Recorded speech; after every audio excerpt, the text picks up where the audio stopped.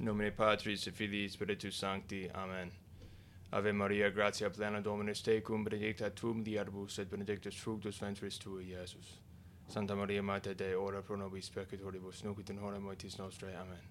In nomine Patris et Filii Spiritus Sancti. Amen.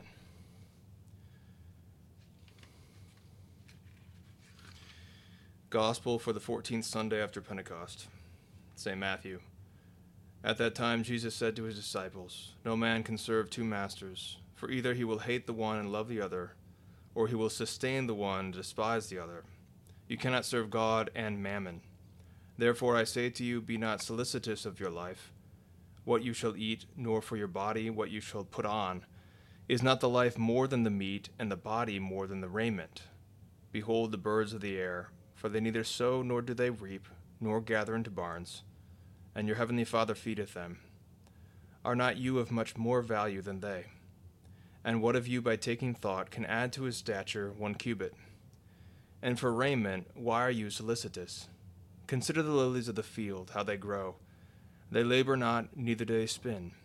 But I say to you that not even Solomon in all his glory was arrayed as one of these. And if the grass of the field, which is today and tomorrow is cast into the oven, God doth so clothe you, how much more you, O ye of little faith? Be not solicitous therefore, saying, what shall we eat, or what shall we drink, or wherewith shall we be clothed? For after all these things do the heathens seek. For your Father knoweth that you have need of all these things.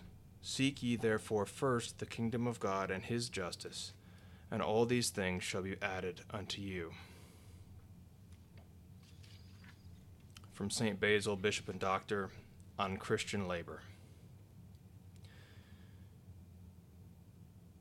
Since our Lord Jesus Christ said that the workman, not simply anyone or everyone, is worthy of his food, St. Matthew, and since the apostle commands us to labor, working with our hands the thing which is good, that we may have something to give to him who is in need, Ephesians, it is very evident that we should all work earnestly and well.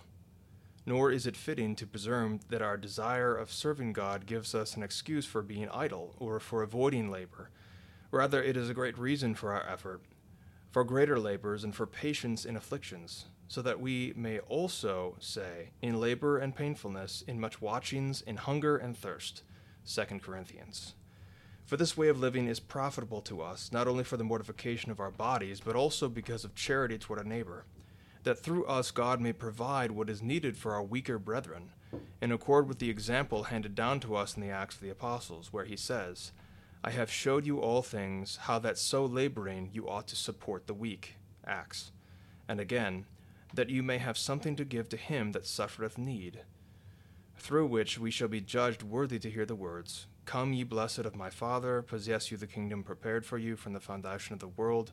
For I was hungry, and you gave me to eat. I was thirsty, and you gave me to drink. St. Matthew. What need have we to dwell on the great evil of idleness, since the apostle has laid it down clearly, that if any man will not work, neither let him eat. 2 Thessalonians. Just as food is needed for the daily nourishment of the body, so also does the body need work according to its powers. Not without reason did Solomon write in praise of her, that hath not eaten her bread idle. Proverbs. And again of himself the apostle says, Neither did we eat any man's bread for nothing, but in labor and toil we worked day and night. 2 Thessalonians. Though as a preacher of the gospel, he had the right to live by the gospel. And the Lord has also linked idleness with wickedness, saying, Wicked and slothful servant, St. Matthew. And the wise Solomon not only praises the laborer in the words already cited, but also rebukes the sluggard by a comparison with the tiniest creature, saying, Go to the ant, O sluggard, and consider her ways. Proverbs. We have reason therefore to be fearful, lest in the day of judgment he who gave us the power to work shall also require of us works worthy of the power he has given us. For he says, Unto whomsoever much is given, of him much shall be required. St. Luke. And since there are those who use prayer and recitation of the Psalms as a means to escape work, which you must know that in certain things each work has its due time, all things have their season, as Ecclesiastes tells us. But for prayer and psalmody, as for many other things, there is no time that is not fitting, so that while our hands are engaged in their various tasks, with our tongue, if this be possible and edifying, and if not, then with our hearts, let us give praise to God in psalms and hymns and spiritual canticles, as it is written, Colossians. And so let us perfect our work with prayer, giving thanks to him who has given our hands the power to work, and our minds the power to gather knowledge, and who has given us the material of our work, that in the tools we use, and that on which we use our skill, praying that the work of our hands may be directed to the end of pleasing God. In this way we create within the soul a fitting disposition, for in every act of ours we are both asking God that he may bless our work, and giving thanks to him who has given us the power to work, and, as I said, keeping ever before our minds the end of pleasing him. If this is not true, who can reconcile the two different sayings of the apostles, namely, pray without ceasing, and in labor and toil we work night and day? And since we are to give thanks at all times, and since this is seen to be the necessary to our life, both reason and nature have shown, we ought therefore never neglect the times of prayer that have been established in our brotherhoods, and which we have so arranged that each time, in turn, we may serve to recall to mind in a particular way the blessings we receive from God. The matutinal prayer on rising, matins, so that we may consecrate to God the first moments of the soul and of the mind, and take no other care upon us until we have been gladdened by the thought of God. As it is written, I remembered God and was delighted, and was exercised, and my spirit swooned away. Psalms. Nor apply our body to labor until we have done what is written. To thee will I pray, O Lord. In the morning thou wilt hear my voice. In the morning I will stand before thee and will see. Psalms. And again at the third hour let us rise to pray, and let the brethren be called together, even as they are dispersed each at his different task, and let them lift up their souls in prayer, recalling to mind that it was about the third hour that the gift of the Spirit was given to the apostles, and let all with one mind adore him, that they may also become worthy, so that the gift of holiness may be given to them, at the same time praying him, that as the guide of our way he may teach us what is profitable to us, as he prayed, who said, Create a clean heart in me, O God, renew a right spirit within my bowels, cast me not away from thy face, take not thy Holy Spirit from me, restore unto me the joy of thy salvation, and strengthen me with a perfect spirit. Psalm. And in another place, thy good spirit shall lead me into the right land. Psalms. And so let us resume our work. Should any of you, because of work or circumstance of place, find themselves at a distance, let them without hesitation observe what has been laid down for all. For, says the Lord, where there are 2 or 3 gathered together in my name, there am I in the midst of them. St. Matthew. We decided that prayer is necessary at the 6th hour also, following the example of the saints, who said, Evening and morning and at noon I will pray and declare, and he shall hear my voice. Psalms. And that we may be delivered from attack and from the noonday devil. Psalms. Let us also at this time recite the 90th Psalm. It was the apostles who made known to us the need for prayer at the 9th hour in the Acts, in which we are told that Peter and John went up into the temple at the 9th hour of prayer. When day is done, let us give thanks both for what we have received throughout the day and for what we have done rightly, and let us make confession of what we have not done and of every sin, voluntary or involuntary, or even hidden from us, in word or in deed, and even in our heart, that we may bring upon God's mercy for all of them. For to examine ourselves upon what we have done is a great help against falling into the same sins again, because of the Scripture says, The things you say in your hearts, be sorry for them upon your beds.